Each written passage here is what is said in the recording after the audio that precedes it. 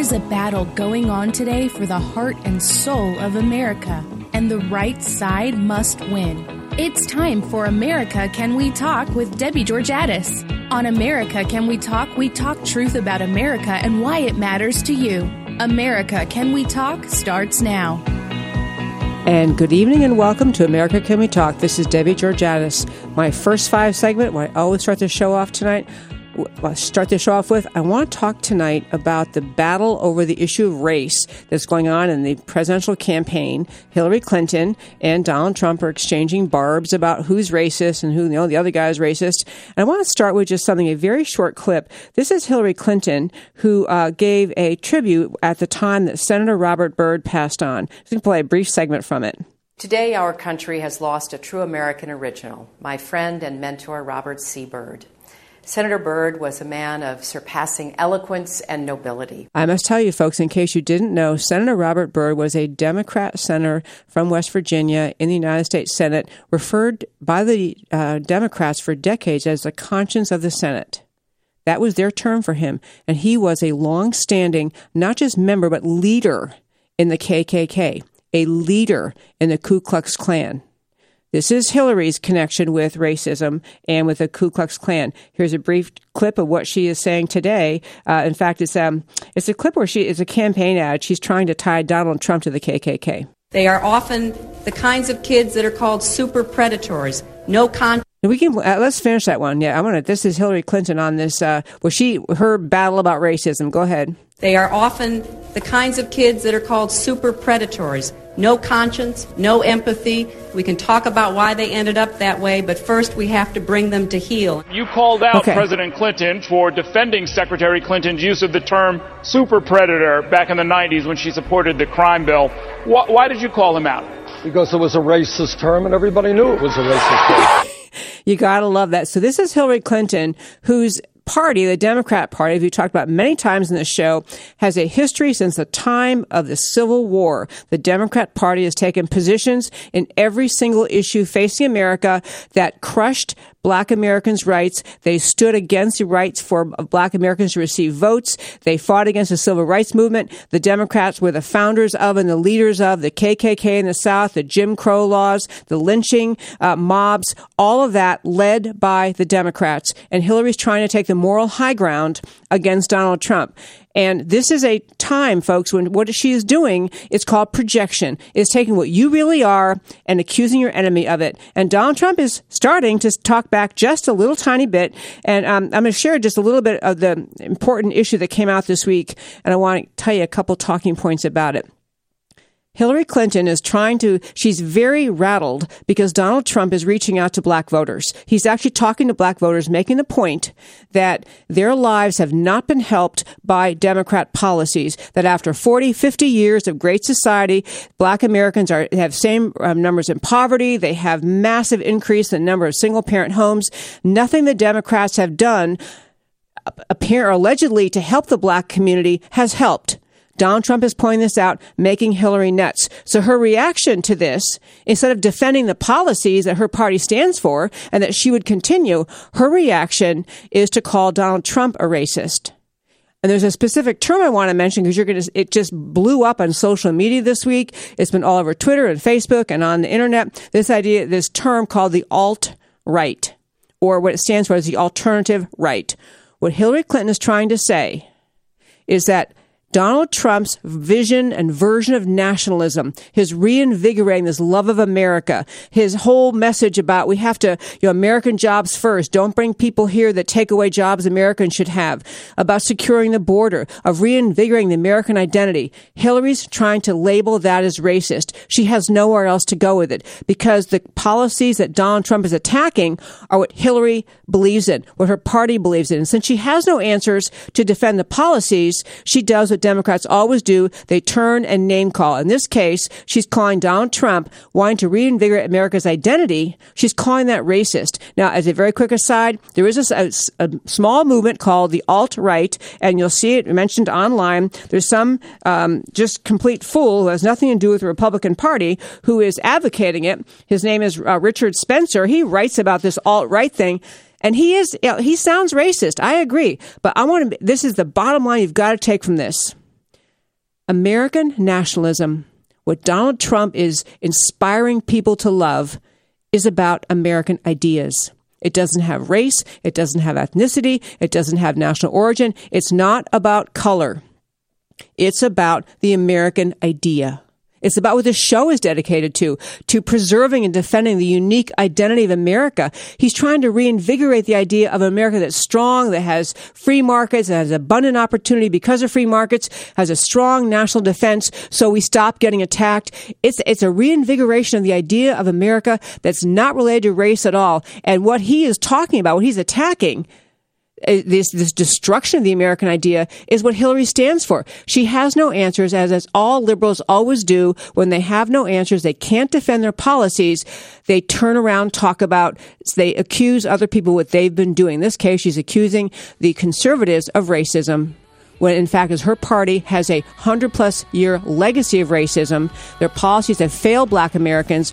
Donald Trump is talking truth to them and making her crazy. After this break, we're going to talk about George Soros and some of the astounding things that came from his emails. Don't go away. More great stuff to learn.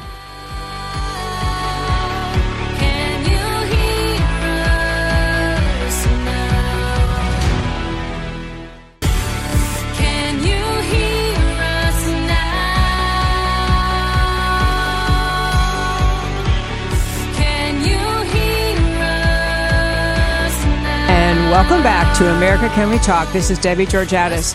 Just before the break, I was talking about this determination of the American left to just shut down any energy on the conservative side. Backing up a tiny bit, I want to go back to the Tea Party briefly. You know, the Tea Party movement was the most spontaneous love of America burst of grassroots energy, just truly, to use the term, organic. It was just the people, this nationalistic pride and love of America. It wasn't about race or national origin. It was just about the idea, it was like a spontaneous uprising of the spirit of America. And the policies that the Tea Party was getting after were things that were un-American, such as the race toward Obamacare, to cram Obamacare down the people's throats while the Democrats had the majority. It was about, taxpayer dollars bailing out the auto industry, which wasn't really the auto industry. It was United Auto Workers.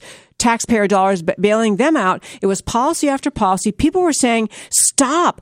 And Republicans, stop him from doing this. The Tea Party was organic. And because the issues they raised really resonated with heart and soul Americans, and Democrats had no answers, what they did, as they are doing now to Donald Trump, they said, oh, well, Tea Party's racist. Well, I got to tell you, folks, when Tea Party got started, I did a little bit, I tried to help, I was very politically involved. I tried to help get speakers for various events. People would contact me and say, hey, who can get to speak? Well, I can tell you, the 4 most popular speakers in this heart and soul southern Texas, where we were at that time, 2009, the 4 most popular speakers at Tea Party rallies were Black.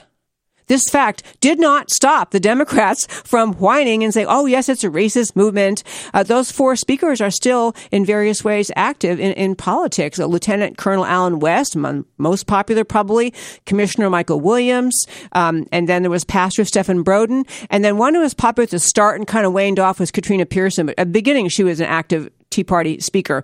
But the point is, the most invigorating speakers were Black, but that wasn't, the facts did not get in the way of the Democrats' efforts to paint the Tea Party as racist, because what they're really trying to do is to tell you, the American citizen, you shouldn't listen to those people. We've cast a label on them, and then you'll be swept in with that label if you listen to them. It's the same thing they're trying to do today to Donald Trump, who is inspiring a wholesome, healthy, nationalistic attitude about love of America, protecting America's citizens and jobs, and they're trying to paint that as racist. Don't let this alt-right thing that Hillary is going to say, I'm telling you 20 times a week until the election happens. Don't even listen. It's a bunch of liberal hogwash. Okay, but I want to turn and talk about the George Soros emails. It was amazing. this kind of year of email tapping in, of hacking into emails. And the stuff that is learned is breathtaking, but you also learn how many in the media simply are not going to let you know about it unless you dig in to find out. So I'm going to share a few goodies from George Soros. George Soros, actually, I learned one thing I had not known before, and I'm going to quickly tell you about him.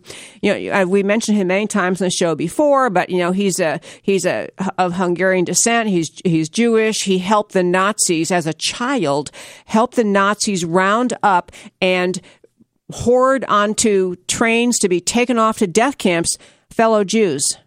Okay, so it didn't start out strong morally. He actually, in an interview in 2004, talked about the idea that he sees himself in messianic terms.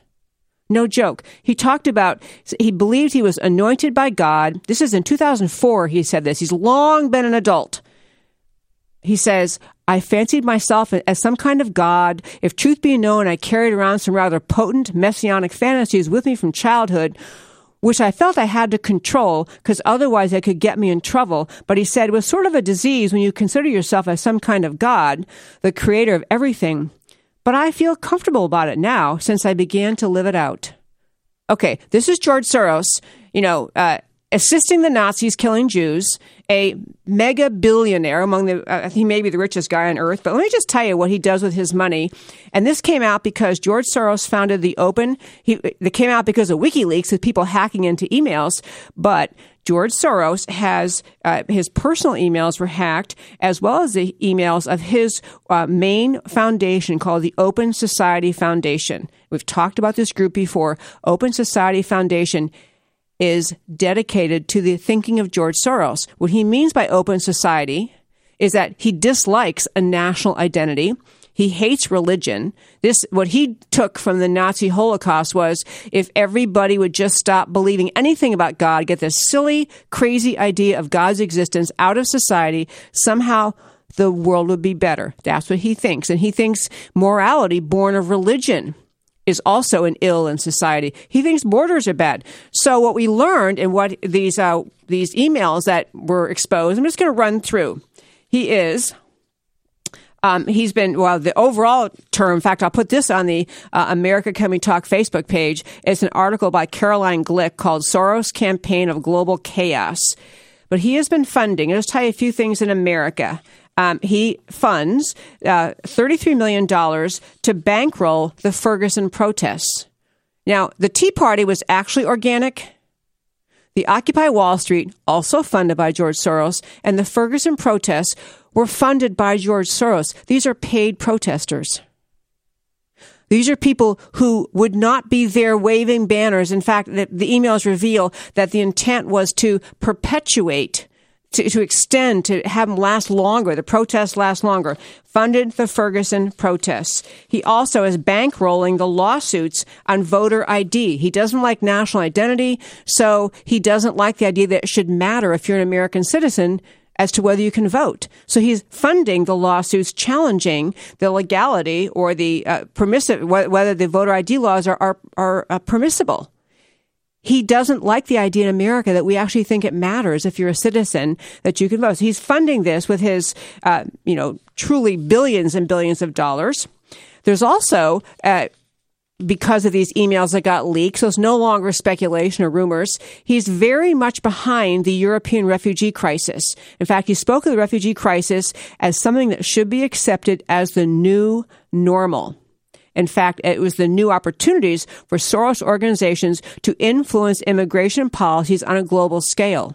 He's pushing his view of immigration, which again, since he doesn't like the idea of an American identity, the idea that formed America, that just inspires Americans and American patriotism and has for over 200 years, this makes him crazy.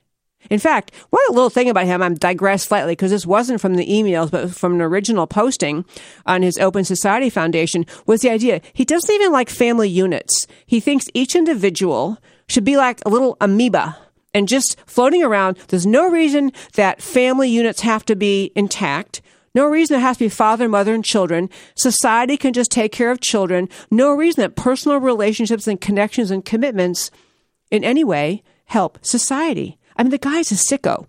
Just a sicko. But I digress. I want to go on and tell you some other things. He talked about their ambitions is we want to be supporting actors in the field of refugee resettlement to proactively seek to change policies, rules, and regulations that govern migration. He also supports this. I mean, there's just too many things. It's hard to decide which one to tell you. He wants people to think of just kind of people in flux and crisis as a normal, healthy thing. He also funded research, opposition research on people who question or criticize radical Islam in any way. Experts that he targeted, that his money targeted, included friends of this show, included Frank Gaffney, who's the founder of Center for Security Policy. He paid for opposition research to dig into the backgrounds of anyone in America who actually raises an alarm bell about radical Islam. He wants to just shut people up. He just wants them to stop talking religion. He's very supportive of Islamization of other countries. And here are the people he targeted, including Center for Security Policy President Frank Gaffney, frequent guest on this show, Pamela Geller, Jihad Watch Director Robert Spencer, author David Horowitz, Daniel Pipes, Liz Cheney, former Vice President Dick Cheney's daughter. He targets people who dare to speak about Islam. And he also has another project rolling where he is trying to, with respect to these same people, exploring the interactions of groups of conservative think tanks, pundits, and politicians, anyone participating in the effort to inform Americans about the danger of radical Islam. He's funding the idea that he's going to do background research, try to destroy them in some way. And here's the last one. It's a killer, and I know my segment's almost up, Mr. over there in the booth, but I have 20 seconds here. He actually is part of the war on coal. He funded both Obama and Hillary's efforts to attack the coal industry, and then when his massive regulations in Washington reduced the coal company's stock price, just recently, he swooped in and bought a bunch of their stock. And you know what he's going to think. Eventually, we're going to pull back from this coal regulation. And lo and behold, he's going to be the owner of all this money he gets from his stock shares. This is the guy Hillary Clinton also refers to, along with Senator Byrd, as her friend and mentor, George Soros, evil guy. Come back, and we are going to have a great time talking with Lieutenant Governor Dan Patrick. We have a lot to talk about with him. Talk in a sec. Bye.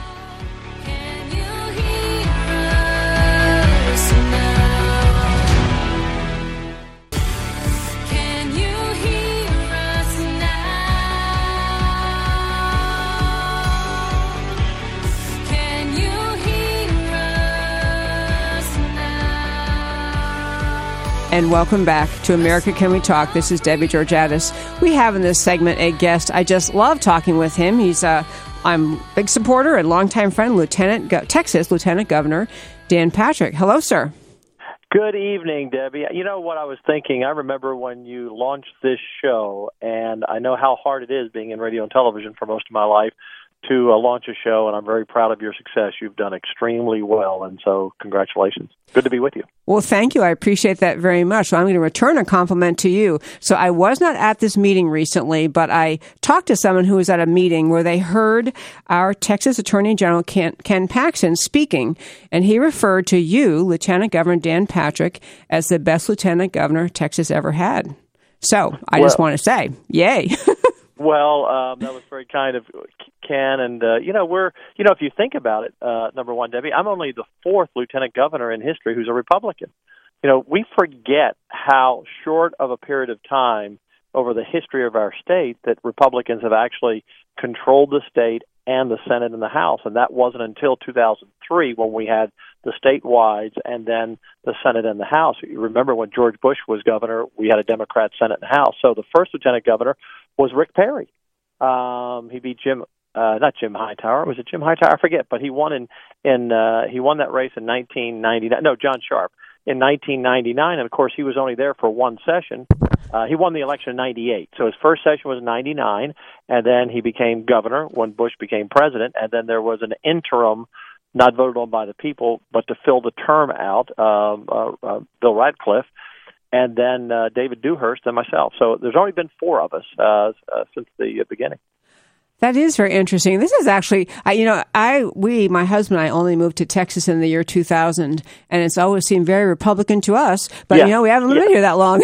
So that's actually a good segue into something I told you. I emailed earlier. I wanted to ask your thought about this. So there's a Real Clear Politics website that I actually often go to get polling information and the latest polling in some state or something. Yeah. But they actually have an electoral college map, which our listeners know, at the end of the day, the electoral college picks the president after the American people have voted. And they have a big map of all the states, and they put states into various categories, like leans Trump, likely Trump, solid Trump, leans Hillary, likely Hillary, all that. So I was astonished to see, and I checked again today, that the Real Clear Politics electoral college map puts Texas in the category of leans Trump, as though they're suggesting maybe Texas is in play in this election cycle. So what do you think about that? I don't think that's correct. And, going back to my first comment about how long we have been around as Republicans, since 2003 in all the statewide offices, but that doesn't mean, Debbie, and this is what's interesting, as you said when you got here in 2000, we were a conservative state. It's just that once upon a time in the 70s, 80s, and into the 90s, Democrats in the state, in terms of office holders, were conservatives reflecting the base of voters. And so what's happened is, if you take East Texas, Central Texas, West Texas, those areas 15 years ago voted all Democrat, or mostly Democrat. And today it's solid crimson red. So it's the same people. The Democrat Party just moved so far to the radical left that they left them. And then if you look at counties like Tarrant, Denton, and Collin, heavy, 8-1, 9-1 Republicans. Same thing with Montgomery County near Houston, and then same thing with Williamson County, starting to get that direction above Austin as a lot of Republicans move to the suburban counties. So I don't see how it can be leaning Trump for this reason. The only bastions of support that Democrats have in the state really are the Valley. But there aren't that many voters in the Valley. If you look at Dallas County, it's not 50-50, obviously. The Democrats have control of the bench in different positions for the most part, but it's maybe a 55-45, and the same thing in Harris County, maybe 53-47, and Barrett County, maybe about 54-46. But it's close enough, and actually, Abbott and I carried Harris County by 5 points, which is the most any Republicans carried it. And so what I'm saying is the Democrats in their three areas where they get the most votes, they're no more than a 52-48, 51-49 advantage, where we are a 70% advantage in all the rural vote, which is about a third of the total vote when you add up all the East, Central, and West Texas. And then we beat them easily in Tarrant, Collin, Denton, Montgomery, and other counties.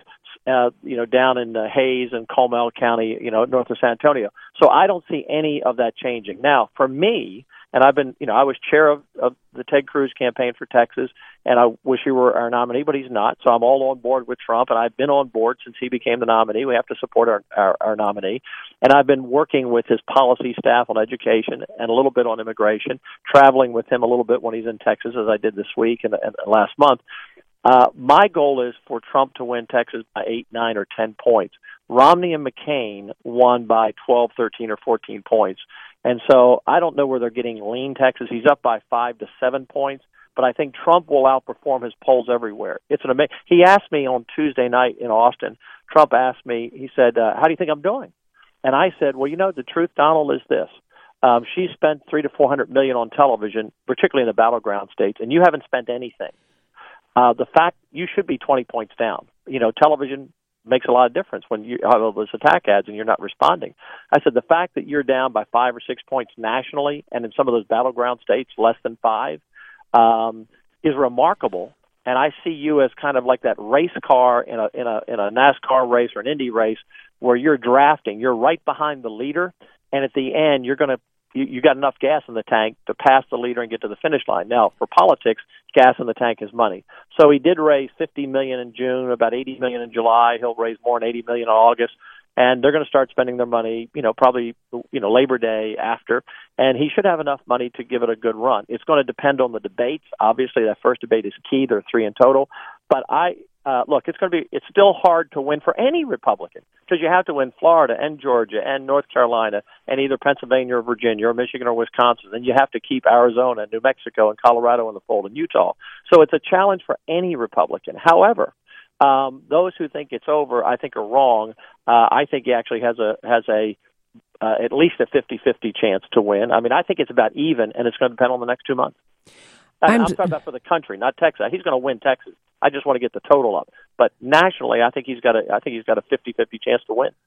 Yeah, I'm so glad you said that. We're speaking this evening. I'm happy to report Lieutenant Governor Dan Patrick, a friend of the show and friend of mine. And I saw that I mentioned before a minute ago about this map on the Electoral College on the Real Clear Politics. And it seemed to me kind of symbolic of how this whole race is being handled in the media. And you were referring to that a moment ago. The polls, you have many, many pundits and websites and talk show people just kind of conceding it's over.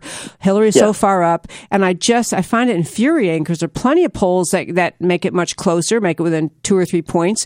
And then it does come down a lot to the swing states. And so those states, there's a real need to focus on. So I guess I don't know whether you know this or not, but why aren't they advertising? I wish he would just advertise blitz in the swing states.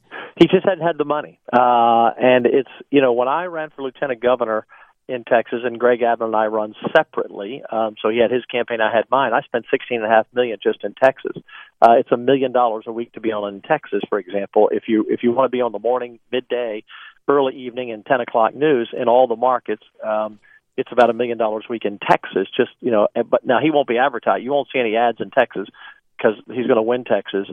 But my point is that when you get to states like Florida and Ohio, they're not as Texas is one of the most expensive markets because of the cost to advertise on television in Dallas and Houston particularly. That's about 70% of the $1 million a week. But it is expensive. And so what you do in a campaign, what you do is you want to be sure, that's why I talked about the gas in the tank to get across the finish line. You want to be sure you have all the money you need for the last week, the week before the election. And it's whatever that number is, and I don't know what that number is for them, how they're budgeting that, but it's a big number. Whatever you put that in the vault and you don't touch it because you don't want to run out of money the last week. And then the next group of money that you raise, then that's for 2 weeks before the election. And then 3 weeks and 4 weeks. So what you want to be sure, and we're early voting. We start the middle of October roughly. Only about a dozen states have early voting. So for most states, you have mail-in ballots, but most states the election isn't until November 8th or 9th, whatever that official date is. So what he needs is to have, let's just say it's, I don't know what the number is, but let's say they believe they need $30 million a week to be on all the TV stations, on all those key states the last week. Well, if you want to be on TV 4 weeks, you need $120 million, and if you want to be on 6 weeks, you need $180 million. So you store that away. And once you get that, because if you start spending money now and you don't have enough, then you're kind of keeping your fingers crossed it comes in. And so that's kind of the way it's approached, and that's why he's not on now. And actually, it's amazing because she is spending a lot of money, and she'll have a lot of money, but it takes away her advantage because there's only so many commercials you can buy. So if he can match her dollar for dollar the last 6 weeks, then and he's close to even or 4 or 5 points down. And I think it will be closer. I think he'll do well in the debate. It's possible he doesn't, but if he does well in the debate on September 26th, it's a new race. We are speaking tonight with Lieutenant Governor Dan Patrick. I only had 17 more questions for you, but I can stay if you want one more set. I don't know if you have another guest, but I can stay if you want.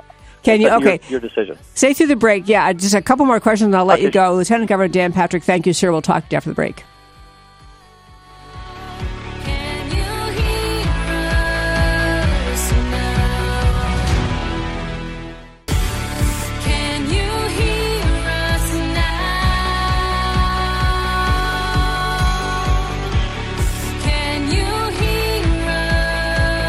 And welcome back to America Can We Talk. This is Debbie Georgiadis. We're so happy to have on the line tonight as our guest, Lieutenant Governor Dan Patrick, and he stayed over for a few more minutes in this segment because what I wanted to ask you about was, first of all, welcome back.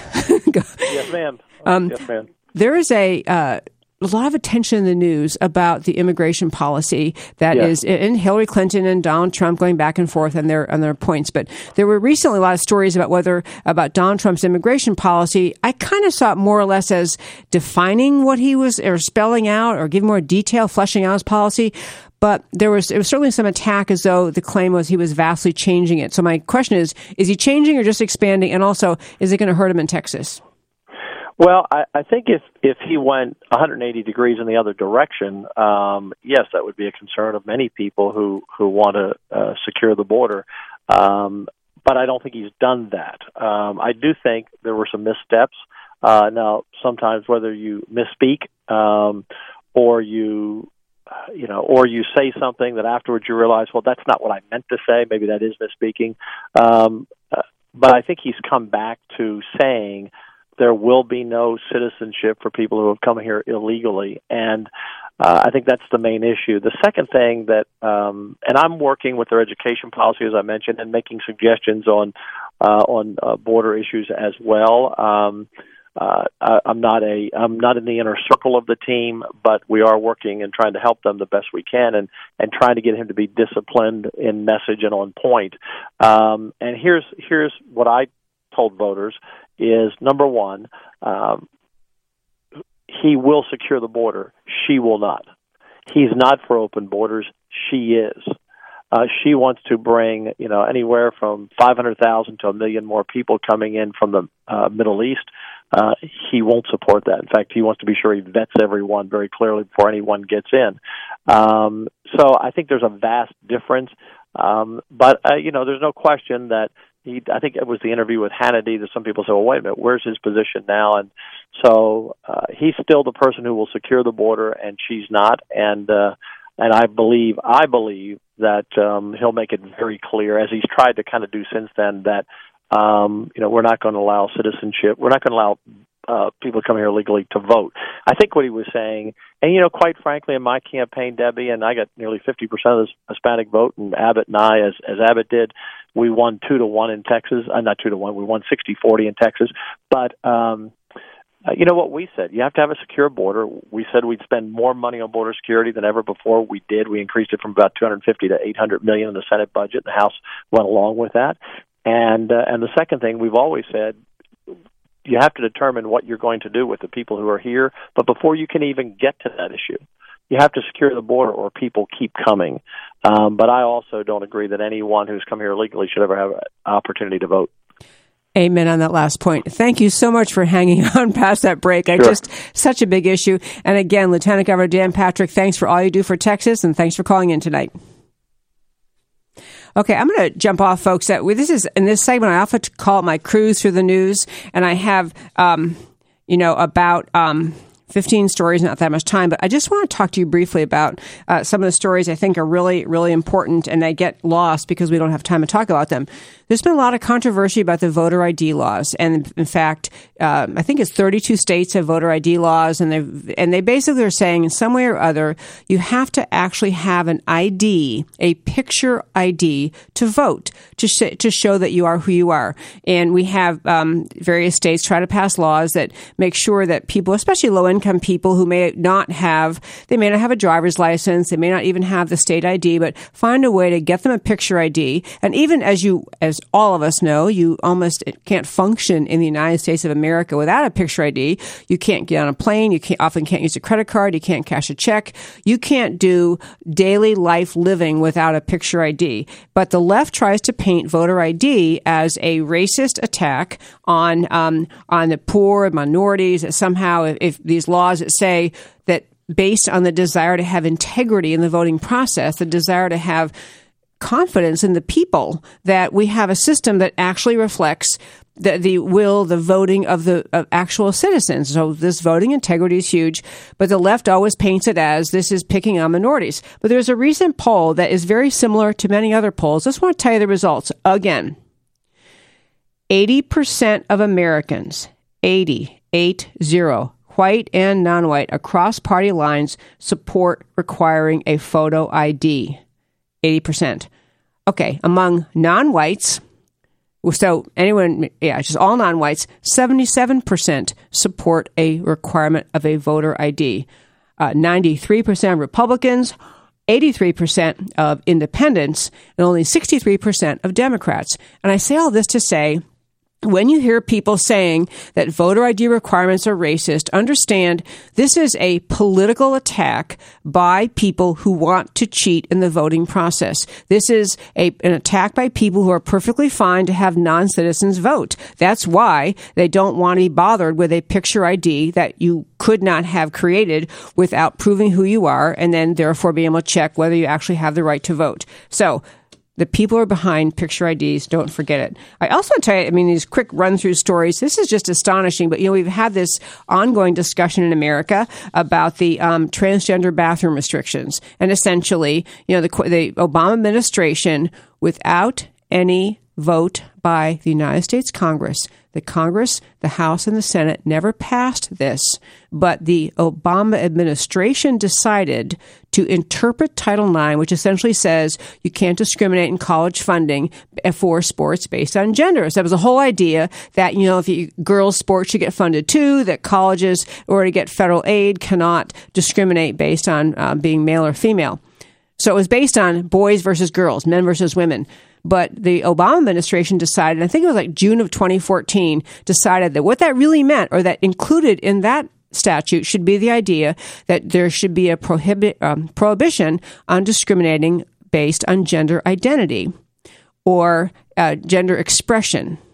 So they issued a kind of advisory letter saying that public schools around the country must permit a student to use the restroom, shower facility, changing facility, locker room of the gender that they decide they are that day, of their gender identity, the gender expression, not what their anatomy says they are, which is their anatomy at birth, but their gender identity. So states and a lot of schools, in fact, we just hung up with Lieutenant Governor Dan Patrick, and he's been a strong advocate in Texas schools saying, no, this is not going to stand. We're not going to let ninth grade girls go into the shower in the locker room and worry that maybe a boy will be in the shower next to them. This is not hard to figure out, folks, but this transgender stuff continues to be an issue. And President Obama, and this is one of his many, literally in the dozens, executive orders. He didn't make it an order, to be precise. It's just advisory, but it's advising the states, if you don't comply with this, you may lose federal funding. And so a lot of schools get all nervous and anxious and they need that money. A great answer would be someday that they don't need that money. But right, so the development I wanted to mention tonight in this subject, there was a federal judge said that the University of North Carolina cannot enforce the part of that state's law. And the state of North Carolina, backing up, state of North Carolina passed a bill essentially saying, we're not doing this transgender bathroom thing. You know what? You got to use the restroom that matches your anatomy. That's what you have to do in the great state of North Carolina. And so the schools were looking for, they said, great, we can live with this. But then a federal judge just struck it down, just said that North Carolina, or that UNC, the University of North Carolina, cannot enforce the part of the state's so-called bathroom bill that restricts which restrooms transgender people can use. Because it's a pending case, it's going to go through the federal court system. But the idea, the court took the side of and we all get what the issue is. Young men getting to say, yeah, today I'm thinking I'm a girl. I'm going to go use a girl's room. Now, this is not to denigrate the idea that there aren't seriously challenged people who have gender identity problems. There always have been. This is not a unique thing in our time. It's uniquely talked about more. It's not unique. But what's unique is we are, in our society, more sympathetic to the emotions of a child who's deciding he or she is the opposite gender than they really are. We're more sympathetic to their feelings than we are to the privacy and dignity of a young woman or a young man in a men's locker room. We're more sensitive to that gender expression or gender confusion than we are to just basic common courtesy and dignity of the individual. So I just want to I think that's a amazing commentary in our times. We even have to be discussing this. The other, this is our cruise through the news segment. I only have a few more stories I want to share, but we're going to, in the next hour, we have just going to have a great conversation about the San Francisco quarterback who did something controversial. You probably followed that. We're going to dive in on Trump's immigration plan, policies, changes. And so, but to finish up this cruise through the news, I want to mention something that it was kind of touched on talking with Lieutenant Governor Dan Patrick, and that is this. It's fine. In this election cycle, people there were 17 Republicans in the primary. A lot, obviously, everyone who supported any of the 16 didn't get their first choice. And that's life. There's still a small portion of Republicans who are actually, they are never Trumpers, who've actually decided they have put together a campaign, raised money to run an ad to air in swing states calling on Donald Trump to drop out. Now, folks, I almost hated giving airtime to this story because I think it's horrible, but I just got to tell you, he wasn't my first choice. I really supported Ted Cruz, and I still would hope someday he has a place in the presidency of our country. I really hope that happens someday. But this is where we are, and so these people who are trying to urge Donald Trump to drop out, they're not just attacking Donald Trump. They're attacking the vast majority of Republican primary voters who chose him. And in my view, they chose him, number one, because he's an outsider, because they are conservative and they're upset and they're frustrated with the GOP in Washington. And it's the GOP in Washington types who got rebuked by this choice who are now in part behind this urging Donald Trump to drop out. Folks, at the end of the day, on November 9th, we're going to have President-elect Clinton or President-elect Trump. And if it's Clinton, there's a whole lot of these folks that are going to be held accountable. Come back after our break, and we're going to talk about San Francisco. We're going to talk about sports. Guys listening, we're going to talk about San Francisco's quarterback. Talk to you in a minute. Will our children be the ones asking us one day why we didn't do enough, why we gave it all away? We keep our faith when there's no way out, when there's little hope. We show no doubt, we go the distance, no matter how far. Oh, remember who we are. You're listening to RNCN, the number one source for premium talk radio. I am America. One voice, united we stand. I am America. One hope to heal our land. I will not give up on this fight. I will not fade into the night. I am America. Time for our second hour roundtable on America Can We Talk with Debbie Georgatos. More talking truth about America. And welcome back to the second hour of America Can We Talk. This is our roundtable hour, and I usually try to fit it in before the break, but I have joining me tonight, roundtable leading lady, Jenny McGarry, and I'm glad she's here. We talk politics a lot, whether on air or just on the phone. But anyway, great to have her here. And I always start this hour I want to have like a rapid fire roundtable discussion on one issue. And this is a sports one. My husband and our sons are huge sports aficionados and could recite all sorts of details and stories. And actually, sometimes the stories, my husband will tell me about different stories and say, these are not just sports stories. They're kind of pictures, little pictures of America, little windows on thought in America or just really touching stories in sports of various kinds. So, but this one isn't touching, but it's political too, which is, as many of you probably know, San Francisco 49ers quarterback Colin Kaepernick, recently decided he refused to stand up when there was a pregame playing of the national anthem. And this is, everyone knows, very customary at every sporting event we ever go to. They sing the national anthem. They have a patriotic, expression before the game starts. What he said in a statement afterwards is Colin Kaepernick, the San Francisco 49ers quarterback, said, "I am not going to stand up to show pride in a flag for a country that oppresses black people and people of color. There are bodies in the street and people getting paid leave and getting away with murder." So he's making reference to the Ferguson, Missouri incident in which a white police officer shot a young black man. We've discussed the Ferguson incident dozens of times in this show. I might go into it again, but I thought it was just really... and the NFL issued some statement as though essentially saying, they said we encourage our players to, we like to start the game with patriotism. We encourage our players to stand, but, we also respect the freedom of expression. And so I guess if he's not going to stand up, they're not going to do anything about it. But I thought it's a real window on the impact of the Black Lives Matter movement. So my roundtable rapid fire question, Jenny McGarry, she's the only one here, so she gets more than 3 minutes.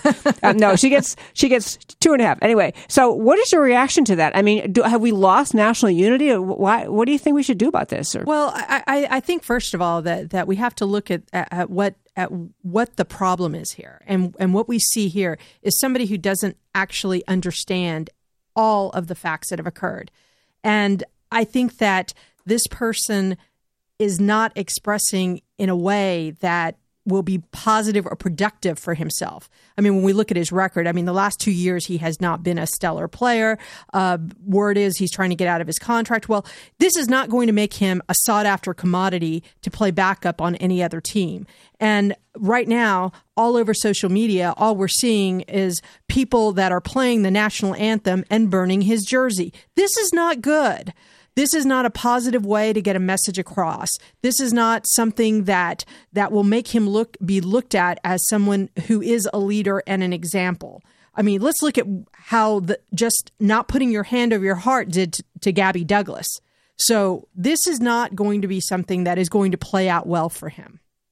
It absolutely is not. And you know what else is really interesting about this? It's a weird thing to say, but I mean, I revere America so much, not race and not national origin, but the ideas of America, what the flag symbolizes. And it's so important. And I've seen lots of veterans, people who serve for this country and put their lives at risk, really condemning this young quarterback. But I had a brief or kind of a glint of a thought I was going to share that I don't want you guys to think I'm not conservative, but I had this almost motherly thought about this kid that it's like he doesn't know any better.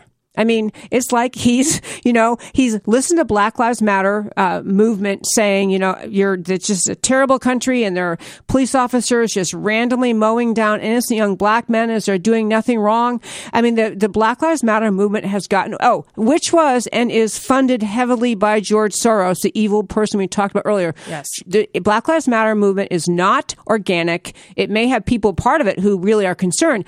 It's funded by George Soros. But back to this Kaepernick thing, he hears these stories, and if he really think that Ferguson happened the way Black Lives Matter said it happened, if it really were the case that young Michael Brown has hands up, was standing still, said hands up, don't shoot, has hands up and saying don't shoot, and the officer shot him anyway, he'd have a right. But he's being led by lies of the American left. This young man's failing and not knowing the truth is the fault of the Black Lives Matter movement, who've convinced him of a false picture of America. We got 30 seconds. Go ahead. It's propaganda. It's propaganda gone wild. And it's unfortunate that he was not able to get all the facts of everything that occurred, because as we've seen in so many numbers recently, I know that you and I have talked about them, the weight of what people have said has hurt so much America's law and order, have hurt our police officers, have hurt the trust that we can have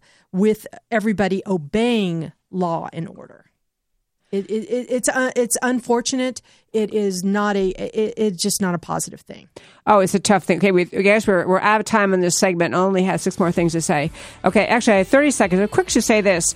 The thing about the Black Lives Matter movement that was supposedly trying to help black Americans, there is mountains of data talking about the fact that America has become more divided, more racially divided than ever before in the last 7 years. I'll bring you some of those stats when we come back. Don't go away.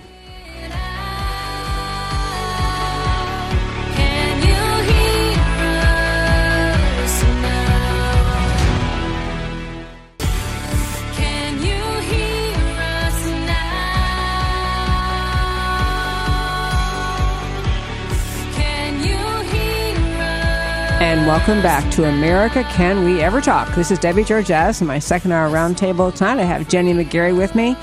I want to get into talking about the kerfuffle this past week, the fuss over some wording that Donald Trump came out with, his immigration policy, and one of his staunch supporters, Ann Coulter, had a bit of a Twitter meltdown for a couple days. But before I get to that, back to this quarterback story. I know I said before the break, I kind of feel sorry for him, but it's not just him. It's really the insidious part of it is that there are millions of Americans like this young guy who they may not be employed in the way they want. They live in inner cities where there's poverty. They have crime in the area. They're not happy and they want things fixed. And they hear the Black Lives Matter mantra come along and say essentially, and along with the liberal politicians in America, say essentially that the country's very racist. Lots of people don't care about you. Our system is rigged against you. We are not. There's no way out of your poverty. So here's just more government assistance. I mean, the whole message of the American left is so condescending. And what's so insidious is it plants a seed in the thought of an astoundingly talented young man, a guy who gets to play in the NFL. The dream of, I'm going to tell you, hundreds of thousands of boys in America. If not, I don't know. I mean, he gets to, lots of people want to play. And he gets that dream. And this young man is African American. I think maybe he may have been, his dad was black and his mother was white. I don't even know what the story was. But the bottom line was he ended up being adopted by white parents, raised by white parents, encouraged along. And here he is at the NFL level with his contract being that he signed in 2014, a contract for $110 million over 6 years. Okay. Incredible. It's just, yeah. And I have to say, though, as somebody who's a naturalized citizen, someone who came to this country looking to have a better life, my father was an American citizen. My mother came here, got her green card, went through the whole citizenship. I had to learn English. And for someone to behave that way towards our country of choice is just completely insulting to me. And I don't have very much patience for a lot of it because I'm telling you, I've lived in third world countries and the opportunities we have here are just immeasurable. They are. And the other thing is, no one's claiming the police are perfect, but if you do have instances and when the police are out of line, whether it's like Senator Tim Scott said in the floor of the Senate, and he's a black Republican senator, I get pulled over more than I should, more than other people do. I believe that. I believe there are all sorts of problems. So you have to address the problems. You have to acknowledge them and address them. But to paint the whole country in that way and to be, and not deal with the reality as we have on the show. I had long interview with Heather McDonald where she has just broken down the FBI crime statistics to make the point essentially that, there is a massive problem in America with black crime.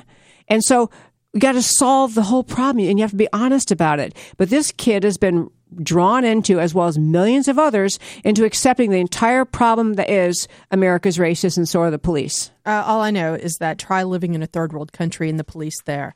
I'm telling you, we were a lot more afraid of the police in these third world countries more than I've ever been of getting pulled over here. And we hear so much about how police behave towards different races, but comparatively, there isn't even a close measure. Yep. And the thing is, actions like this, they make people so angry at him, and they make people more angry again at advocates who are just painting too broad a brush that we aren't as effective in dealing with the problems that really do exist. Okay. I think it's we're going to do sports stories, especially because football season's coming up. Absolutely. And man, in our house, you know what? It's kind of what we do on the weekends. Yep. But anyway, I want to turn and talk briefly about this immigration policy. We talked last hour with Texas Lieutenant Governor Dan Patrick, who's just a, wonderful lieutenant governor. And, we touched briefly on this immigration thing. And that is that, a lot of the reason early on this primary that many voters got excited on the Republican side about Donald Trump was because he was talking tough, talking strong on immigration. We're going to actually secure the border. We're going to have, and I still am all with the program of we must vet people coming to America who from Islamic countries, from Middle Eastern countries. And until we find a way to vet them, we need to stop bringing them here so we don't have any more San Bernardinos. I'm with him all the way on that. I think we have to find a vehicle to do that. But he had a trip up this week. I don't know what you call it exactly, but a lot of media attention because what Donald Trump in spelling out his immigration policy seemed to be backtracking. So I don't know if you had a reaction. Yeah, the thing is, to me, he's more or less defining it. He's going into specifics. He's defining the steps that it will take in order to achieve the goal that he's already put out there. What people may be reading into it is that he's sounding more compassionate. Darn. Yeah. But the thing is that goal is still the same. We don't want the people that are coming in not to be vetted, not to be criminals, not to be people that are going to be living off of our economy and not contributing to it. Yeah, I tell you, I had the same feeling too. At first because I did think several things that Donald Trump said during the campaign maybe they didn't come out the way he meant, but they weren't eloquently said. But he got around. There's a good way to describe it. He did get around, and his basic things, I think he hasn't changed. He's talked about in his website, a nation without borders is not a nation. A nation without laws is not a nation. And a nation that doesn't serve its own citizens is not a nation. So he says any immigration plan must improve jobs, wages, and security. The big change, I will say, is, the positive was he's going to do a wall or something similar, firmer immigration protection at the border. He's going to insist on ending sanctuary cities, huge difference from Hillary.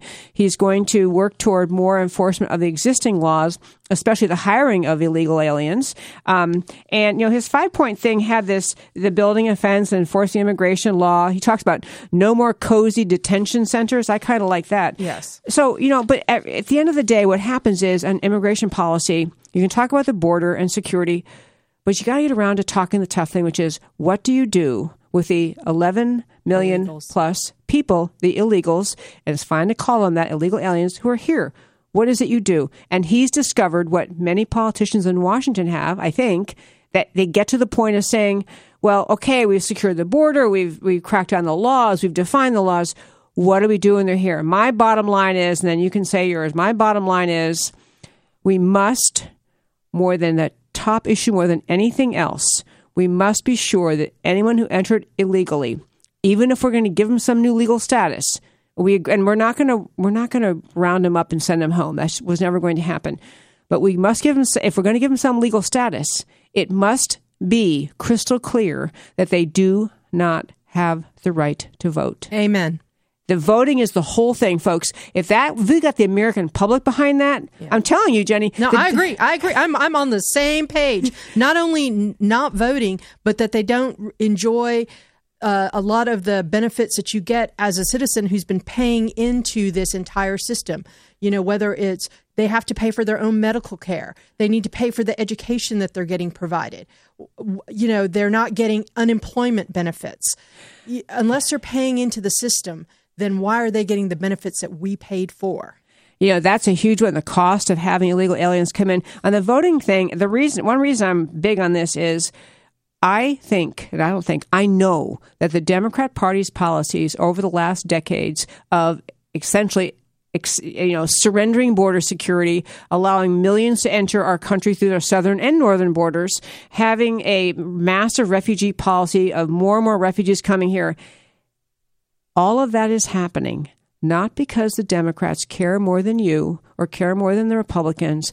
They are building a potential future Democrat voting base. Exactly. Period. Because of that, if the law could make clear, okay, maybe we have some new legal status where you work here and you have legal right to work. And if you get paychecks, then maybe you start paying taxes. And if you're paying taxes, maybe you get some benefits. But the voting thing, this is fundamental to the idea of a citizen's right. It's a citizen's right. And the thing is, you want people to come here. Back to this idea of America that Donald Trump is speaking and is warming people's hearts. You have to want to become an American. When we came to the United States, there was not an option. I learned English. I also became more assimilated. I embraced the Constitution. I understood the Constitution in English. There are things that you have to treasure and you have to love as being part of this country that can secure a vote. And citizenship brings you to that. I'm telling you, this is, to me, is the biggest way that Donald Trump could just shut this whole thing down, is if he just said, as long as they can never vote. If you want to vote, you got to go back home and follow the law to become a citizen. This new status is not going to give you the right to vote, even if you have the right to stay here, earn a paycheck, and pay taxes and get benefits. You can't vote. And because and I'm telling you what happens, the Democrats would drop the issue like a hot potato because all that has ever been in it for them is future voters. Okay, folks, we're almost out of time. In our next segment, we have our friend Mark Davis calling in. You don't want to miss this.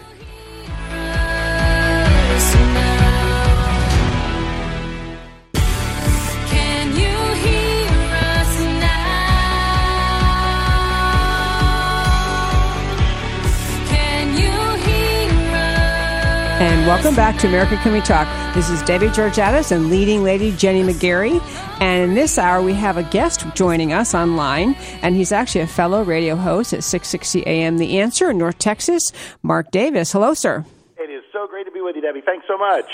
Glad to have you on. I tell you, we've of course been talking about you on the break because Jenny McGarry, you know her too. She, in fact, she joins a luncheon group we're often out talking about politics. So we're just we kind of talk politics all the time. But she was going through your book while we were on talking to other guests and doing the show earlier, and because she didn't have a copy yet. I'm so happy I do. So Mark's new book is called Upside Down: How the Left Turned Right into Wrong, Truth into Lies, and Good into Bad.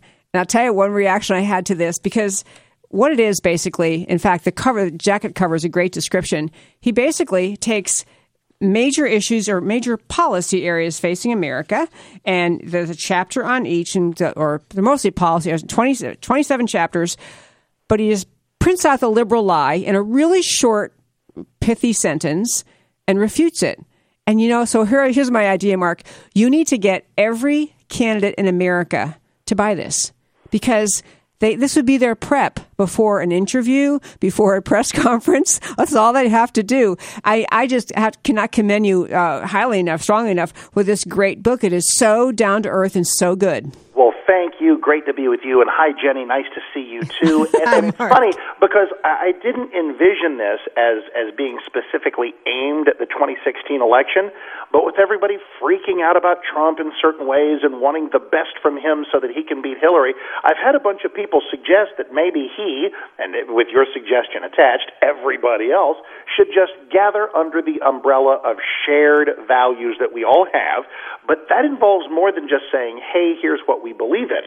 We also have to point to the various doctrinal arguments that are sadly winning. Things like gender doesn't matter, conservatives hate black people and women, yes. All of this nonsense, and have a civil but coherent point-by-point rebuttal. So that's what I was trying to do. You most certainly accomplished that. It's just first of all, I'm sure this is available on Amazon, right? Correct. And Barnes, it's funny, I was just up the road from where I live, up in Highland Village, and I walked into Barnes & Noble, and there was a stack of them on the new releases, and I walked up to a manager, and I said, hey, you want me to sign those for you? First thing he did was ask me for ID.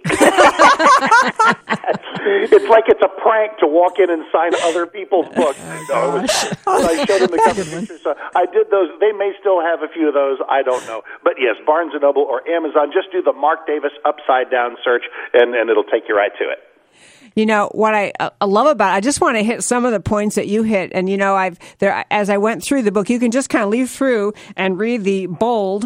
In every chapter, you read the bold. It's just a short little argument the left would make or a liberal talking point. And then your response is so clever and specific and detailed, and 19 points in rebuttal, and the liberal will be helplessly losing. But you actually hit on one I thought was such an important thing, and it's going to be talked about in this election cycle and afterwards, was this hitting this idea that birthright citizenship is in the Constitution.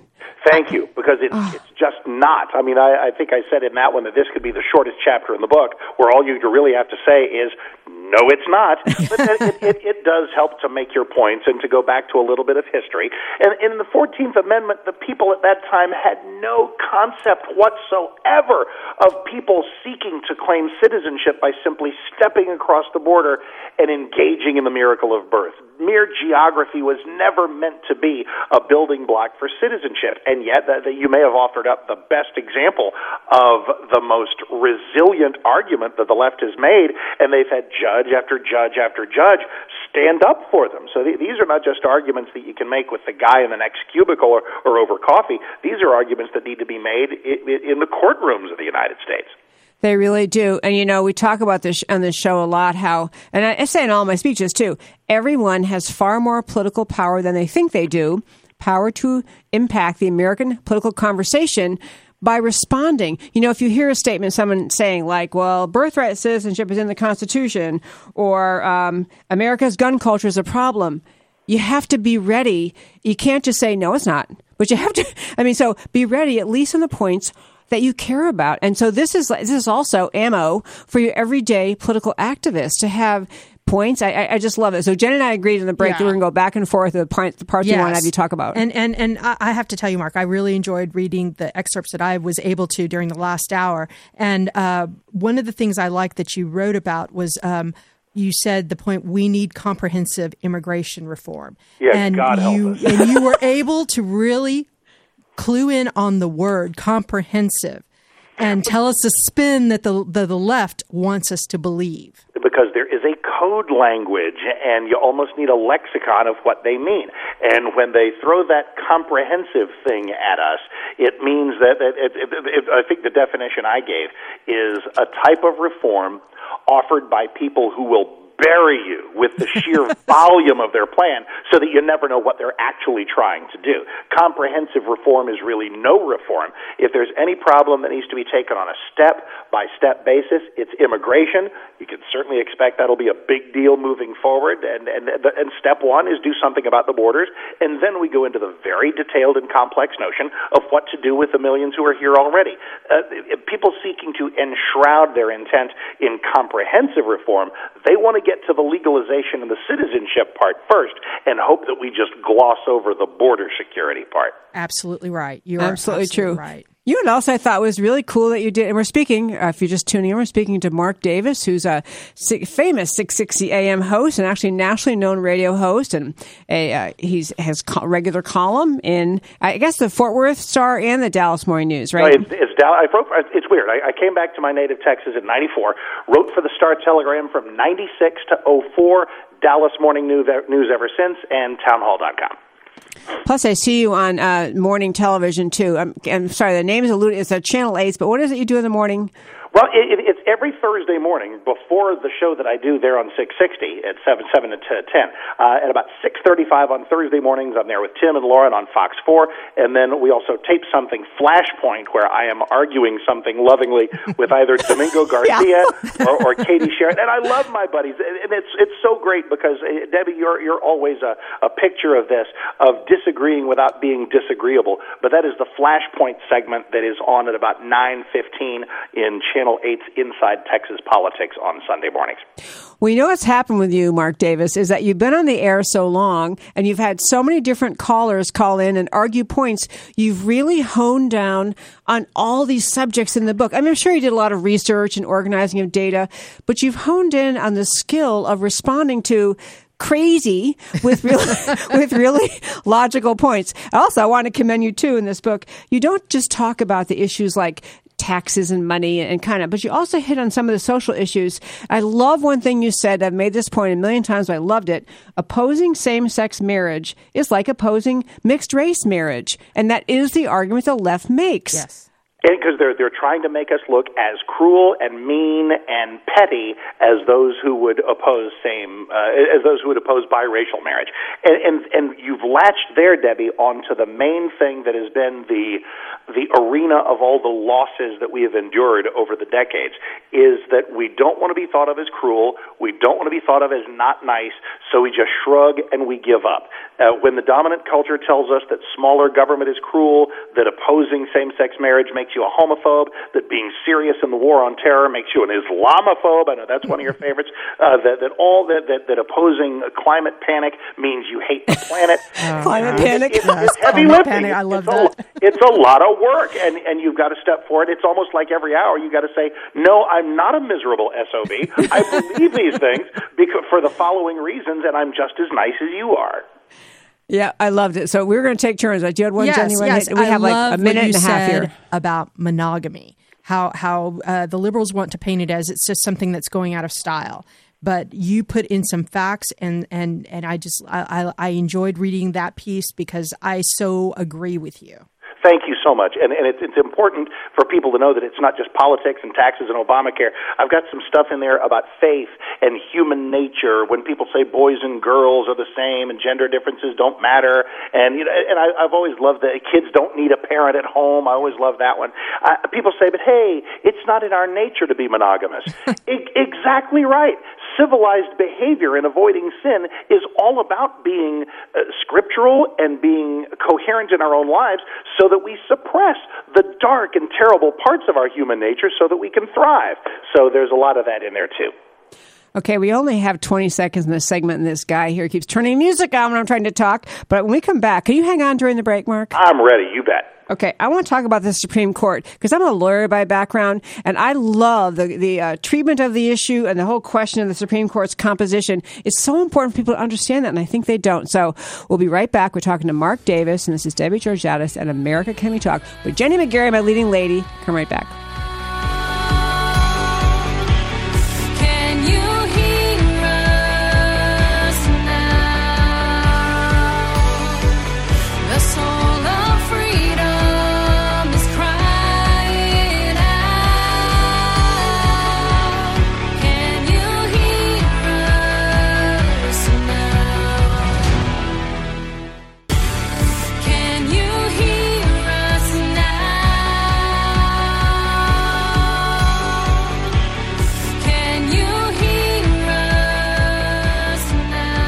And welcome back to America Can We Talk. I hate talking over our singer, Krista Branch. Love her music. Her music just captures the theme of this show. This America Can We Talk, and we're just all about the idea of embracing America's exceptional identity, knowing how it got exceptional, why it is, and keep it that way. I'm going to take a moment before we return and talk to Mark Davis to thank the sponsor of this show. I want to thank GC Works, which funds America Can We Talk, and they're a Dallas-based company. They perform research in advanced technology, and they deliver innovative approaches to the oil and gas industry. Appreciate GC Works so very much. Okay, so we're talking with Mark Davis, author of the new and completely readable, enjoyable book, Upside Down. So I want to hit Mark on the Supreme Court. And you had a point in the book, the chapter is called Supreme Court, and your point in the book was the court should be ideologically balanced, that being the liberal argument about the court. And you know, what it seemed, I had the thought about how it's because Congress, we think of Congress, we wouldn't want it to be all Democrat, all Republican, because they're policymakers, so we like a sense of balance there. And because the court legislates from the bench, we kind of think, well, they should be balanced too. It was a brilliant insight for you to talk about the idea that that's a completely wrong idea about the court. Thank you. And here's how it goes. I don't care whether a justice is conservative or liberal in his own life, her own life, whatever he or she wants to do, but they have to bring fidelity to the Constitution. The case in point would be the pro-choice justice who realizes that Roe versus Wade was wrong, not because anybody's pro-life or how anybody feels about the unborn, but because the right to abortion simply is not in the Constitution. Same with gay marriage, same with all kinds of other issues, that someone can bring their own personal politics into the judges' chambers all they wish, but it's their job to keep them out of their rulings. Now, it sounds simple, but it leads us to the sad fact that only the conservatives, only the Antonin Scalia example, a type of example exists. Because Justice Scalia ruled against all kinds of legislation that he probably would have personally personally favored and ruled for all kinds of things that he found abhorrent, like flag burning. So it is only the conservatives who recognize this difference. The liberal justices of today feel compelled to bring their own politics, their own political whims into their rulings, and that's just got to stop. Amen, brother. Okay, I want to throw a one-point response to that, which is the American left, even people in Washington who are in the Senate or the leaders of the Democrat Party, there are many of them who are lawyers, and they do know what the Constitution intended the Supreme Court to be. They do know the role of the judiciary versus the executive branch and the judicial branch, and they understand the difference. But they're so driven to get their ideology pushed through that they can't stand the idea of a Supreme Court justice actually doing what you just described, they want that court to be another vehicle to force their legislative preferences, their policy preferences through. That's why, and Scalia is widely on the American left criticized, he's so conservative, he's mean. And you're right. He ruled on a lot of things contrary to what his personal views would have been, but consistent with the Constitution. But this idea, it infuriates the left because they just can't resist the idea of sticking someone on that court who's going to find in a substantive way for make their ruling to have the outcome be that the liberal side wins. And I wonder if such a person exists. I mean, if you take a look at Ruth Bader Ginsburg, Stephen Breyer, these are incredibly smart people who are steeped in constitutional wisdom, one would think. And I believe that what you said a minute ago is true, that they absolutely do know what constitutional federalist, states' rights-related government does, what it teaches, and what it requires. They simply cannot restrain themselves. And I don't know whether that is more depressing or less depressing than having a justice that just doesn't know better.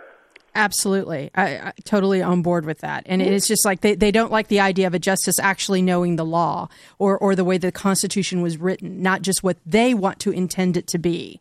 Another issue that you had also talked about in your book was that you made the statement, or the liberal left talking point, of there is no military strategy that can defeat terrorists. And then you talked about something that I absolutely just loved, success strategy. Yeah, there is, in fact, only one strategy that can defeat ISIS, and it involves invoking the only way we have ever won wars in our country, and that is to kill enough of the enemy that they decide to stop fighting you. That is how our country was born when we did that to the British. That is how we won World War I and World War II. It is why we did not win in Vietnam, and it's why we have not won yet in the war on terror. Just everybody put this in Sharpie somewhere, the way to win a war. It's easy to say and hard to do. Kill enough of the enemy that they decide to stop fighting you. Okay, it's too bad you're not here in person, Mark, because Jenny and I are looking at each other and nodding along and cheering you on. We couldn't agree more. We've had many guests in the show talking about our strategy against ISIS and the kind of the apparent loss of will in America to do what it's going to take to defeat the enemy, but we have to do it. So we're talking with Mark Davis, author of Upside Down.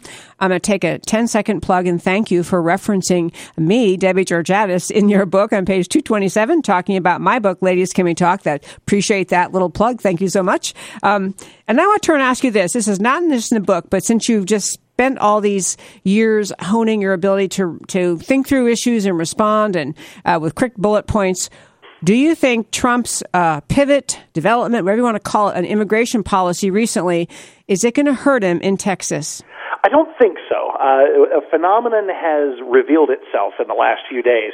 When he did that town hall with Hannity and asked people, it was kind of a rough, crowd poll there, which almost never, works. But you kind of got an idea that there were people who were totally willing, if Trump is the guy enacting it, and to find a way to, quote unquote, work through the heartrending cases of the mom and dad who brought their 3-year-old here illegally 13 years ago, but now the kid is 16, has a 4.0 at some high school, and it doesn't even know Spanish, and America's the only country they've ever known.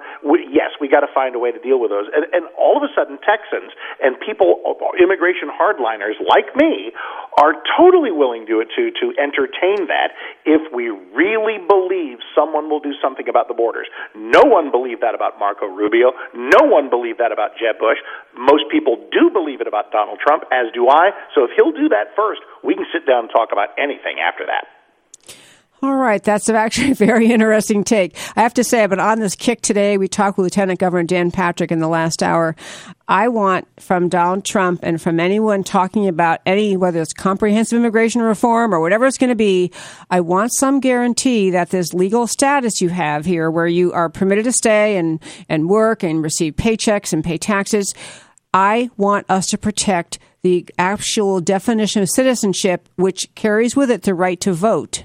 Exactly, which brings about an interesting suggestion that some have made. Let us give the Democratic Party almost every bit of what they might actually call amnesty, but with one asterisk: no citizenship for 20 years, and see if they take it. I guarantee you they would not, and that would thus reveal exactly what they're what they're about. Exactly. Mark, Jenny's nodding too. I couldn't agree more. I think this issue of voting, I think that the willingness to have a week, basically an open border in the South, just encouragement also people entering America illegally, the growing, I think the Democrat policies over the years have been intended to have a larger and larger group, people within our borders who aren't here legally, because Democrats see them as ultimately expansion of the Democrat voting base. Of course they do, and Democrats will tell you with their fingers crossed behind their backs today, we're not going to talk about citizenship. None of this is about citizenship. We just want to bring people out of the shadows. The minute they're out of the shadows, Chuck Schumer will hold a news conference and say, look at these people who are now out of the shadows. It is cruel to deny them the basic right to vote that we all have. Okay, you stole my line. And he's even the one I would have pointed to would say that. This is the problem when we have some middling kind of definition that is not full citizenship, but you're out of the shadows, is especially once you're paying taxes, especially once these folks can work, pay taxes, and therefore should be able to receive benefits from that. The argument that they can't vote is overwhelmingly difficult to make. It's very hard. But I do think what you're saying is also true, is just saying, maybe make it 50 years, whatever it is. Once you had that on the table, the Democrat, you'd be forcing their hand, because at the end of the day, what they think are these are going to be our voters. Okay, we have a little time left here, Mark. So tell us about your adventures in sharing your book. You've been out and about on the trail all over the country, haven't you? It has been great. Went up to New York, did some Fox News, a little of this, some Hannity, little of this, and ever since then, being on about 100 radio stations, and it's given me a lesson as to what people want and what they really care about. Nobody's been as thorough as you have, and I thank you for that. I'd say that even if you weren't my friend, but I am finding that people are craving, and not just on conservative talk radio, a kind of a rediscovery of the shared values. We're always going to have left and right, conservatives and liberals. We'll always have that. But the old arguments used to be how much taxes, which wars to fight. Some things were just not up for debate. They are now. Sometimes we have to rediscover some common ground. This is my attempt to try. I love that. We were talking about, I do think even though Donald Trump wasn't my first choice in the primary, I think his talk about nationalism, taking aside the left's attempt to spin that into some sort of racism, but just the idea of re-embracing America's greatness and goodness, this is why people responded to him. They like hearing someone say, yeah, this is a good country. We're good people. And the idea of our country's great. This is what caught fire with the American public, in my view, on Donald Trump. Just putting America first. Completely right. And if he can stay on that message and avoid the brush fires, we're going to be okay. Okay, Mark Davis, thank you so much for calling. It's fun to talk to you as always. Thank you, guys. Nice to see you, Debbie. Thank you, Jenny. Appreciate you guys. Okay, have a good evening. And that was Mark Davis, whose new book, Upside Down. I can encourage you, actually, if you do any public speaking of any kind, I encourage you to get this book, because it'll give you talking points on every issue you can think of, and not just, they're the complex issues, they're the sensitive issues, or just a whole range of them. So I think it's just a great book and a great gift for the American political conversation. Okay, this is Debbie Georgatos. We're wrapping up America Can We Talk. Follow me on Twitter at Debbie Can We Talk. Check out our new website, americacanwetalk.org, and our Facebook page. We have great conversations. And if you want to email me, it's americacanwetalk@gmail.com. I get lots of emails from listeners. Feel free. And thanks so much for tuning in. Come back every week.